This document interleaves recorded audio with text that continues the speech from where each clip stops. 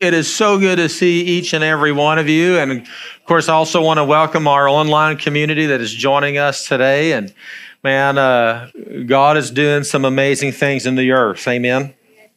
If you would go ahead and turn in your Bibles, if you have them with you, to Judges 14 or scroll on your phone, however you need to do that, to Judges 14. We're in a series called The Ancient Path. And the text for the series reads out of Jeremiah 6:16. And so while you're turning to Judges, I'm going to read the text for the series. But Jeremiah 6:16. Thus says the Lord, stand by the roads and look, and ask for the ancient paths where the good way is, and walk in it, and find rest for your souls.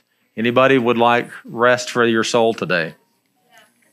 And so last week we began this series talking about the ancient path. The ancient path begins with Jesus and his gospel.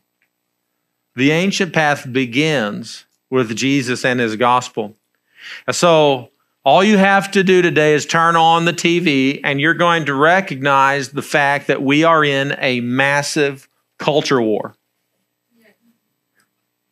across the board. I just want to make a few statements about that. I want to just say in brief, racial injustice is real, racism is real, it's a real thing. And the Lord's church needs to be a voice on these issues. Amen. And Paul writes in Galatians, there's neither Jew nor Greek, male nor female, slave nor free, for we are all one in Christ Jesus. And I think it's imperative that the people of God actually lead the way in some of these discussions. King Jesus was the original freedom fighter. And I just want to say I'm proud of the fact today that we're a multiracial church, that we have multiracial staff and worship leaders. And to me, that typifies the fact of what the kingdom of God is going to be filled with. I mean, it's people from every tribe, every nation and tongue. Amen. In heaven, there will be country worship. There will be soul worship. There's going to be all kinds of worship. There's going to just be beating on drums. You know, in the kingdom of God, see, we're not the only slice of the pie that's going to be in heaven. But here's the deal. Jesus and his gospel is the only truth that can comprehensively, holistically deal with the complexities that we face. I was thinking of this story during the Civil War, or actually at the end of the Civil War, when Abraham Lincoln met Harriet Tubman. And see, people would say of Harriet Tubman, you're the Black Moses.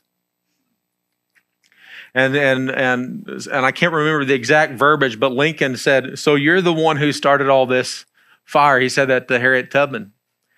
Harriet Tubman said, actually, no, it was the preaching of John Rankin. The preaching of John Rankin during that time, he was sharing the gospel of Jesus Christ.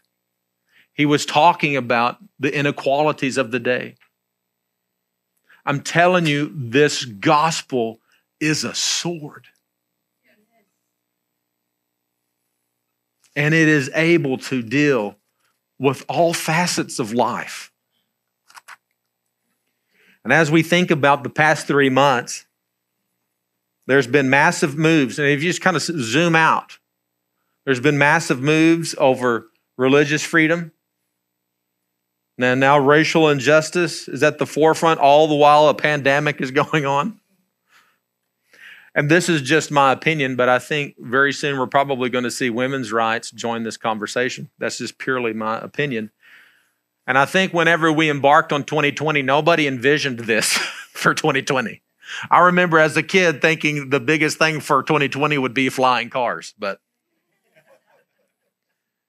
But did you know that of those four things that I've mentioned, that Jesus and his gospel speaks to all four of those things? Jesus dealt with racism, he dealt with women's rights, disease, and formed the church. How so? He dealt with sin and darkness that drives it all. How did he deal with it? With his hands and his feet.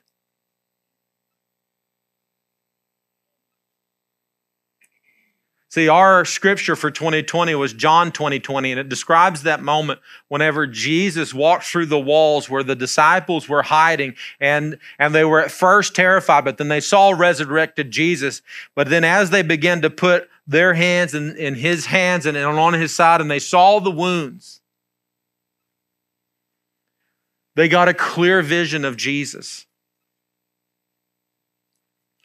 And beloved, we need to get a clear vision of Jesus. See, Jesus and his kingdom is not meant to be something separate and relegated only to Sunday. But Jesus' church is to be like a microcosm, if you will, of what heaven is to be, where there is a welcoming of all races, where there's provision for our healing, where God speaks to all of these issues. He makes provision in the gospel. And so whenever I say that Jesus and his gospel really is the answer for us today, I'm telling you the truth. It is. There is nothing that can heal this nation quite like Jesus and his gospel. He was the original freedom fighter. He was the original one that just messed everything up for the religious elite.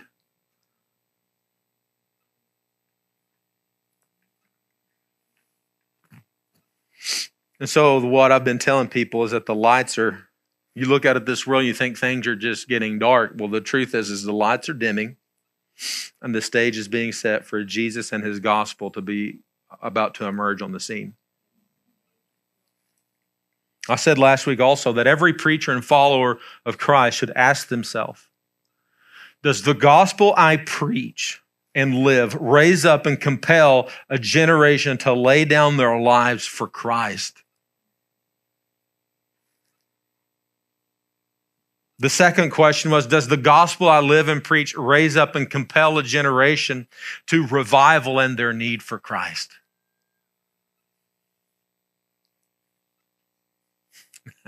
I'm telling you, the stage is being set.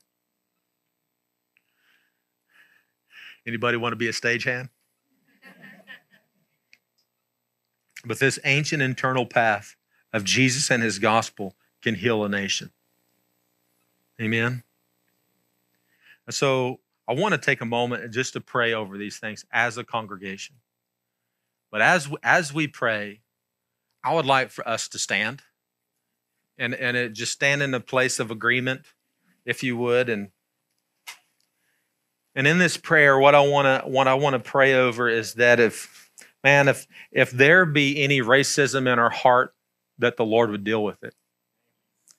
That there wouldn't be any denial of it. And I want to pray even over generational stuff, but ultimately we want to see this thing culminate with Jesus and his gospel shining forth. Amen. And so would you pray with me? Lord Jesus, we know that we are in confusing times. But we also know, Lord Jesus, that you have made a way, that your gospel has made a clear path. And so, Father, if there be any racism in our hearts or in our minds, a way of thinking, God, we ask, Lord, that you would reveal that to us. And Lord, for any generational sins committed, Lord, we want to stand in the gap and Lord, just ask for forgiveness, and we want to repent, Lord. And Lord, we want to be agents of healing and restoration in all ways, in all forms. Father, we ask that you put your gospel on our lips, and that we would proclaim the way of the kingdom. Lord Jesus, we ask, Father, for wisdom at this time. We ask, Father, for the wisdom of heaven to come and shape all of our words. And Father, may your glory shine out of our lives in an amazing way. Lord Jesus, that we want to reflect you and your kingdom, God. It's in Christ's name that we pray. Amen. Amen. You can be seated.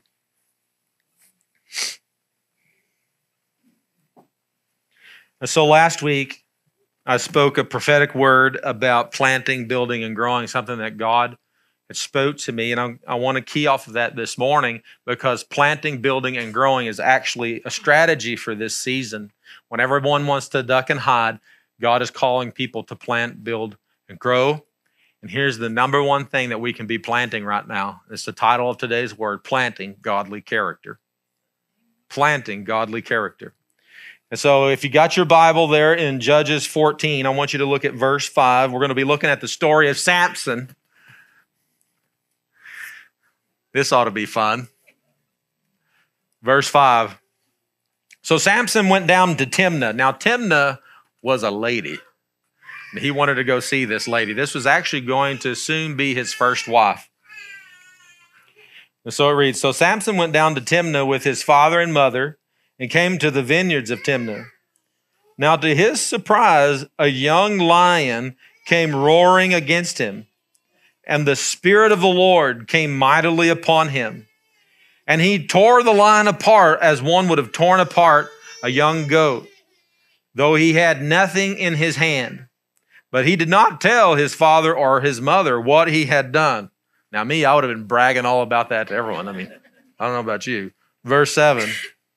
Then he went down and talked with the woman, and she pleased Samson well. After some time, when he returned to get her, he turned aside to see the carcass of the lion. And behold, a swarm of bees and honey were in the carcass of the lion. He took some of it in his hands and went along eating. When he came to his father and mother, he gave them some, and they also ate. But he didn't tell them that he had taken the honey out of the carcass of the lion. So his father went down to the woman, and Samson gave a feast there. The young men used to do so. How many of you out there are bakers, cooks? You just love to cook. You foodies? Anybody? Okay, yes. Very much myself. Now, my mom and my wife are both excellent cooks. And let me just say that before I go any further with this illustration. But my mom, the way that she cooks is kind of like this, presto. I mean, no measuring, total memory, and it's amazing. And it's amazing, okay? Perfection emerges from the stove, right?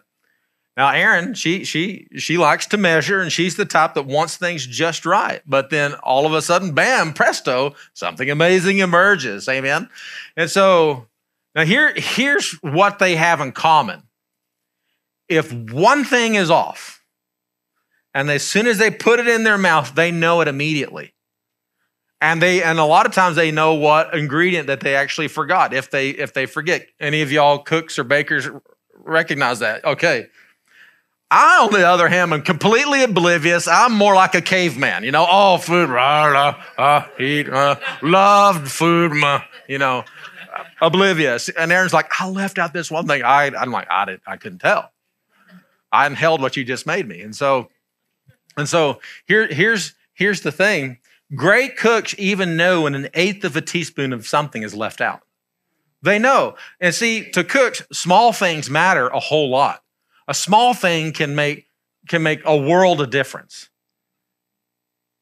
Small, seemingly insignificant compromises in our character, a left out ingredient may fool a lot of people for a long time, but not God, the master chef. It will always get revealed. And Jesus even speaks to this in Luke 16. He says, he who is faithful in a little thing will be faithful in much, but he who is unfaithful in a little thing is also unfaithful in much. Right? See, here's the thing. Your character will shape the story of your life. And see, here's the big idea this morning is your character is the prophet of your future. Your character is the prophet of your future. You see, like when we look at someone like Samson and the story of his life, what everyone remembers is Delilah. You know, we remember Samson and Delilah, right? And that destructive relationship. But here's the deal. That's how the story actually ends. It's not where it begins. And you can actually read the story of his life in 4 chapters. And certain events of his life are highlighted. But what we can glance over is the fact that he was a judge of Israel for 20 years. See, there was probably a lot of good that he did that didn't make the book. That's kind of a bummer a little bit. And if you were to sum up the days mentioned in his life, just the days that were mentioned, it would probably total up to a few weeks. The scary part of it is that few weeks of his life defined him. See, a few bad character moments can destroy a reputation you've been trying to build for years. You might have been heading in the right direction for years, but one moment, and people will say, remember that guy? Mm-hmm. See, here's the thing about Samson. There was a massive call of God on his life.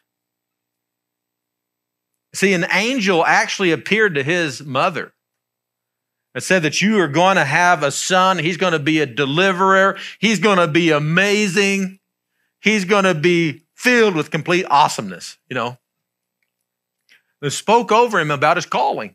So just back up to Judges 13 in verse 5. And this is the conversation between the angel and his mother. Y'all remember anybody else who had an angel come and visit the mom? Yes. Okay, so we're talking, this is a big deal. When an angel comes to see the mom, that's a big deal. I just want to put that out there. And so she had been barren up until this moment. Verse 5.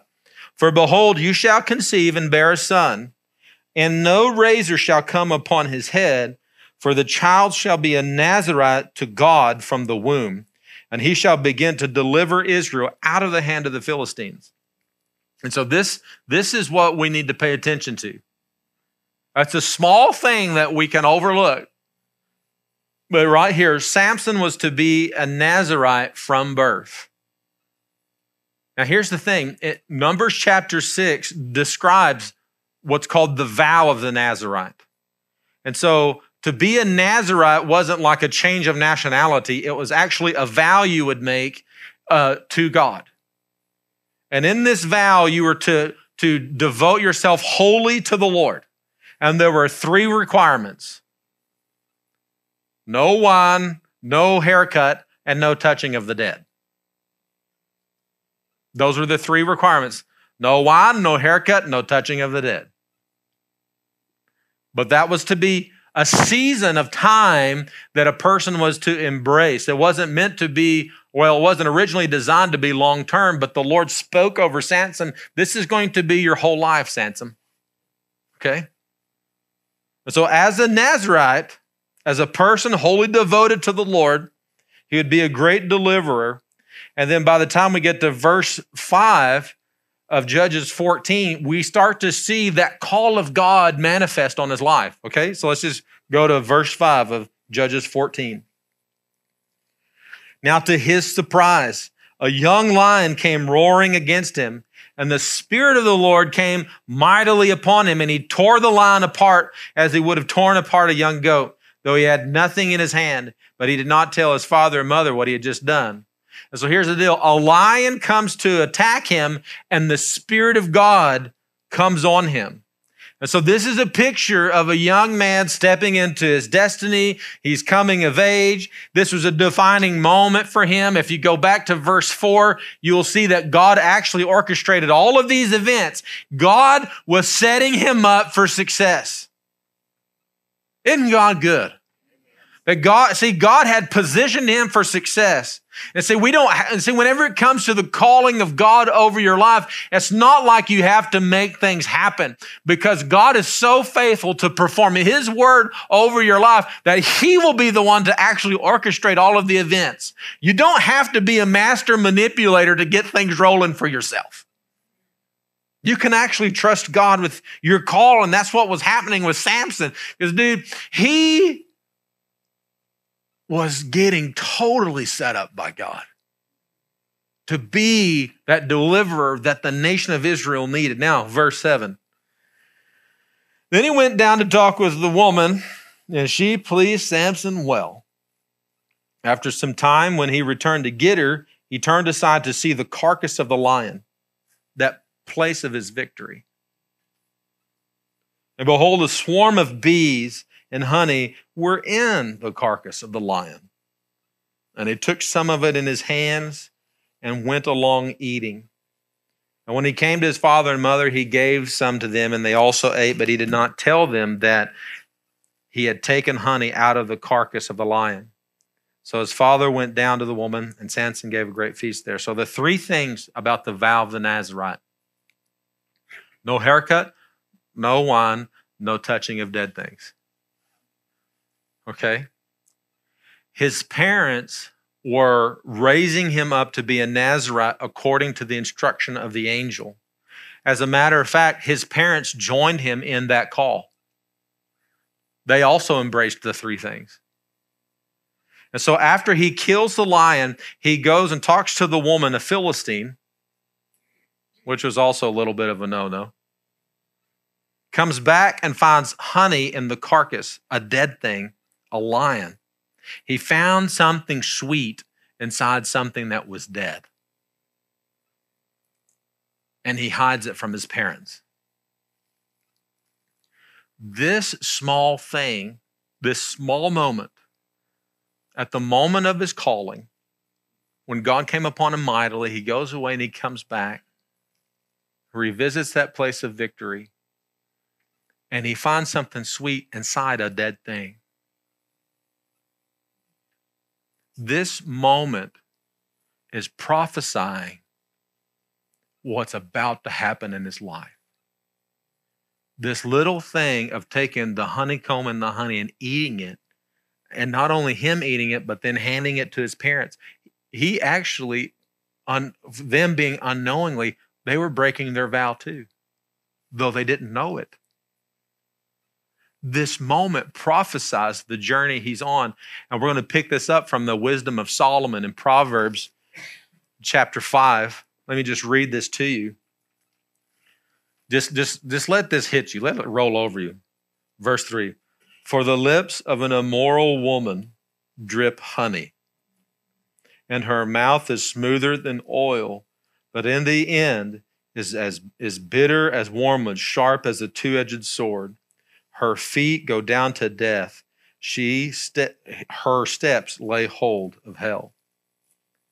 This proverb illustrates, prophesies of Samson's life.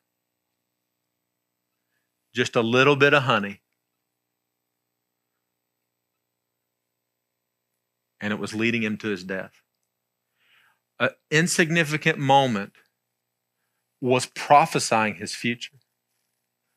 This breaking of his vows, the breaking of character. See, to be a Nazarite, he fully knew what this meant. But I've been around gifted people a lot of times that they get so gifted that they feel like the common rules don't apply to them.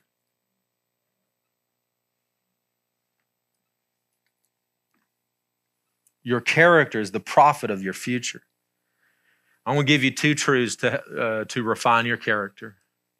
Number one, the power of the mirror. Two truths to refine your character. Number one is the power of the mirror.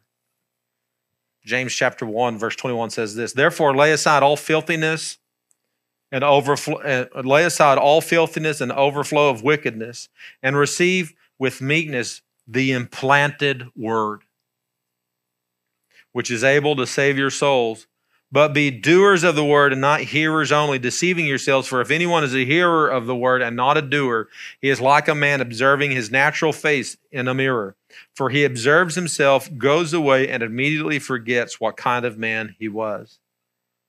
See, Samson had a powerful word implanted into his life. There was actually a word over his life before he was even conceived.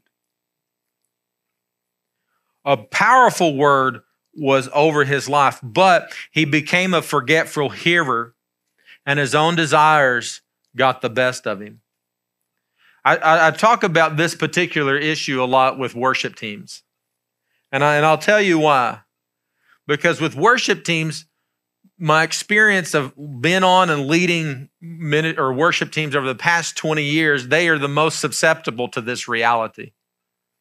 They can come in and have a great moment of worship and explosive time, and people are cheering and going, yeah, go, woo!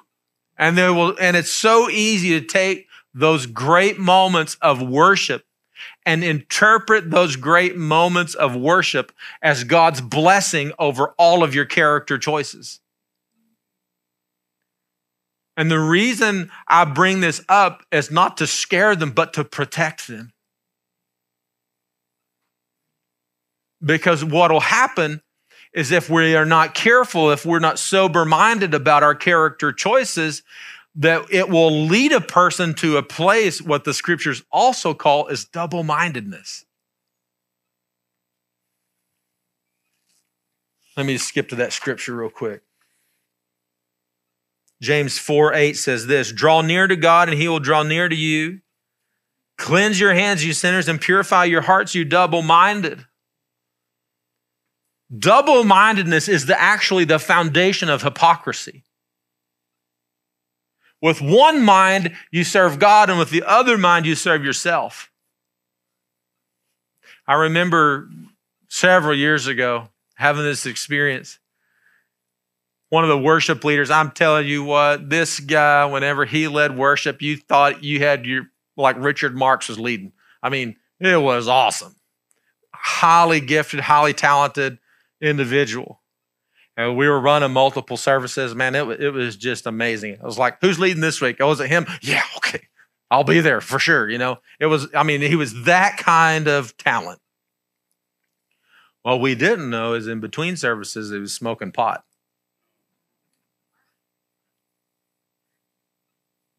Okay? Real church life, right? See, what happened is that person, he began to embrace double-mindedness. That on the one hand, he would serve God and receive, oh, yay, and take that as license about every other choice in his life.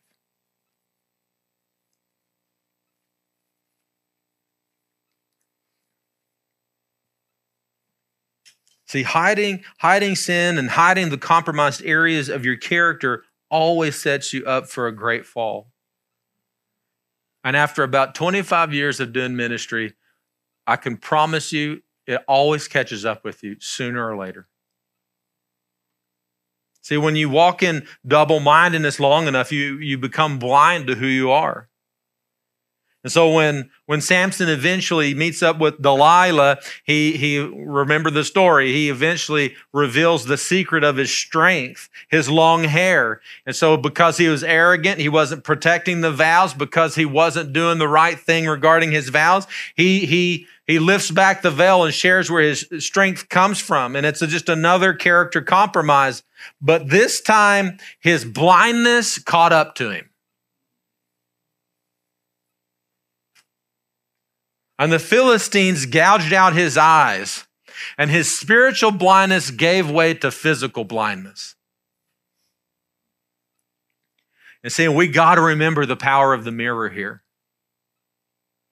Somewhere along the way, Samson stopped looking in the mirror.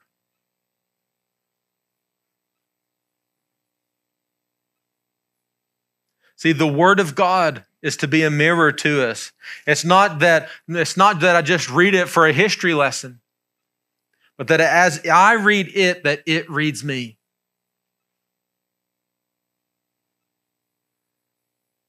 That I don't judge whether or not is God cool with me today based upon my feelings. But that as I read His Word, that I let it reflect back on me. And I actually allow Him to say, no, son, that's a bad idea. I'll read it and let it call me out. A spouse or a friend oftentimes needs to be that mirror to you. That spouse should just say, do you see what I'm seeing? Honey, you're crazy. No, I'm not. Yeah. Yes, you are. You need a friend or a spouse or someone to reflect back to you. Do you see what I see? Do you see what I see? You know. But and here's one that we don't like. Sometimes a good mirror is our critics. I don't always like that. Sometimes our critics have a good dose of wisdom for us. And maybe, just maybe, they have the courage to say what your loved ones won't say. Amen. Here's the second one. The second truth. The power of a true friend. James 5:16 says this, confess your trespasses to one another and pray for one another that you may be healed. The effective, fervent prayer of a righteous man avails much. In this story, right here at the beginning, Samson's truest friends were his parents. They stewarded the call of God over his life. They even embraced the same vows that were over his life. And they were even available to talk to at the moment of his compromise. See, I think we need to find a friend you feel safe enough to be vulnerable with, to confess things, to talk about your character struggles. A true friend is a God seeker who will help you deal with stuff and call you higher into destiny. And they won't sugarcoat the truth. They may hug and smile while they tell you the truth. Oh, honey, you're a moron. You know?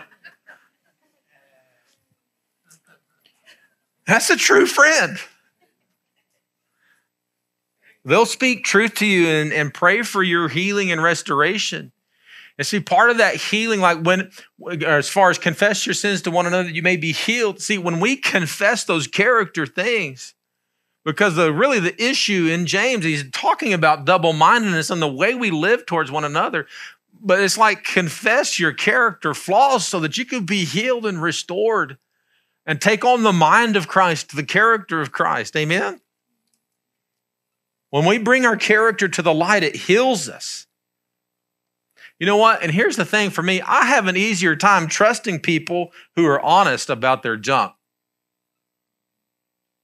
My trust can go a lot farther with people who are open about their junk. The people who have it all together, going, wait a minute. Just saying. Your character tells people if they can trust you. So teenagers, your character tells your parents to loosen or tighten the reins over your life. Don't worry, teenagers, I got a liner for the parents too. Parents, your personal character gives permission to your children's choices. We would like to think it's our words, but it's really our character. And so your character is the prophet of your future. So if that's true, if your character is your prophet,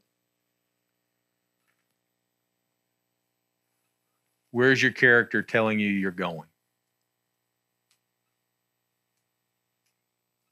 Because here's the truth. if we want to build eternally, you need to know that you can never build past what your character can support. Do I need to say that again?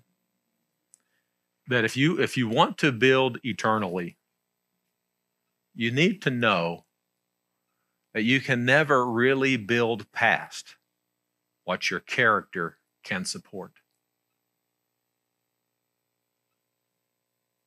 Does that make sense? Our character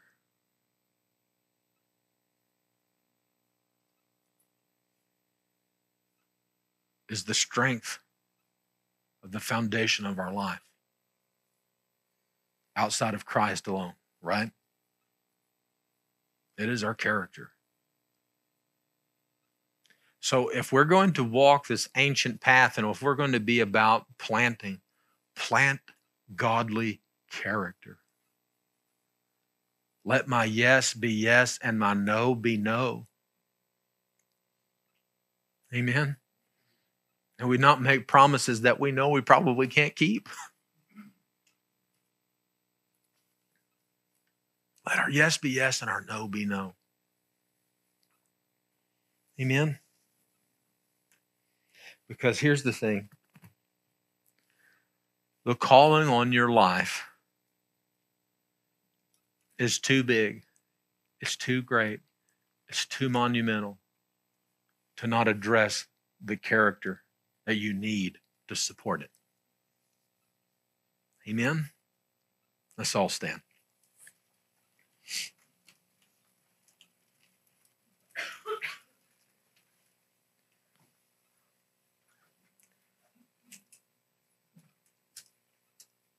So here's what I want to do. So I would like to encourage us all to have a moment of reflection with the mirror or a moment of reflection with the Lord. To look into the mirror that He would hold up to us. So I just would like to have just a moment of silence. Just everyone bow your head, close your eyes, and just begin to talk to the Lord about your character. Lord, where is my character today taking me? Will my character support where you want to take me tomorrow?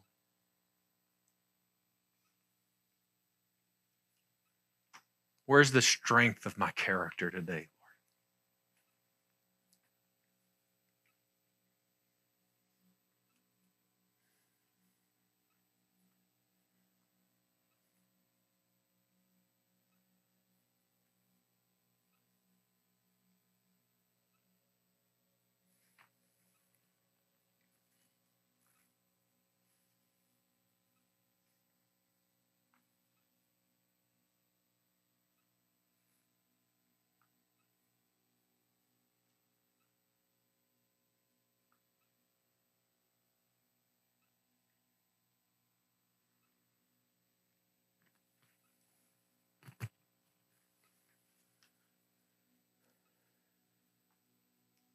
Just tune into the Lord.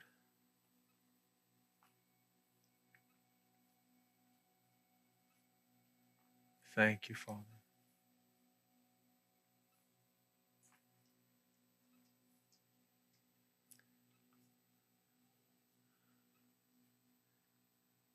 And just as a moment of confession and honesty before the Lord, and I would just, if God has His finger on a character issue in your life, if He's highlighting something to you right now, will you just slip your hand up real quick? I'm not going to make you do anything. I just want to see where we're at.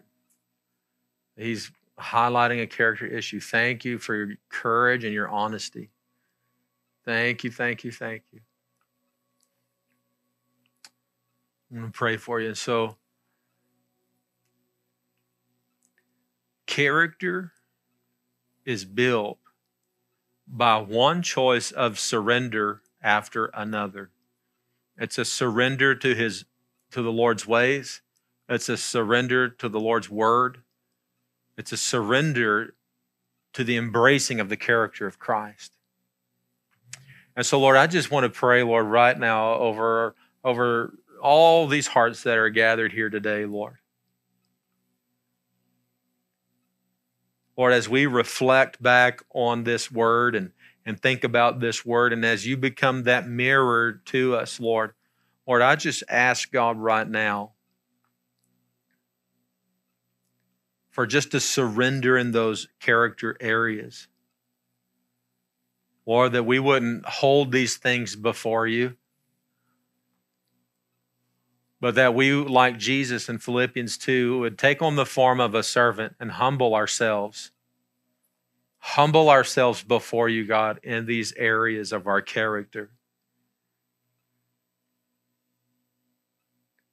And Father, in any place, Lord, where we would say in our heart, Lord, oh, this doesn't matter, or oh, this isn't a big deal, Lord, if you're highlighting it, it's a big deal. And the things that we want to shove off to the side and not really pay attention to in church, but we're going to focus on Monday morning, Lord, I just ask God for the truth of your word and your gospel, Lord, to break through that hardness of heart in those areas, God. Because, Lord, we want to have your character. We want to be a reflection of Jesus to the world. Because as you see, as if we will look into that mirror of reflection and allow the Lord to deal with those areas in the mirrors of our life, and what happens is then we begin to reflect the glory of God. If we will surrender all of those areas, character compromises, then the picture of Christ becomes more clear in our life. Father, I thank you, Lord, today for each and every heart that is gathered here today. Pray the richest blessings of heaven over every person that is here. And Lord, may the love of God be made more sure in the hearts and minds of all your people here today. Lord, I pray the richest blessings of heaven over your people. And it's in the name of Jesus Christ we pray today. Amen.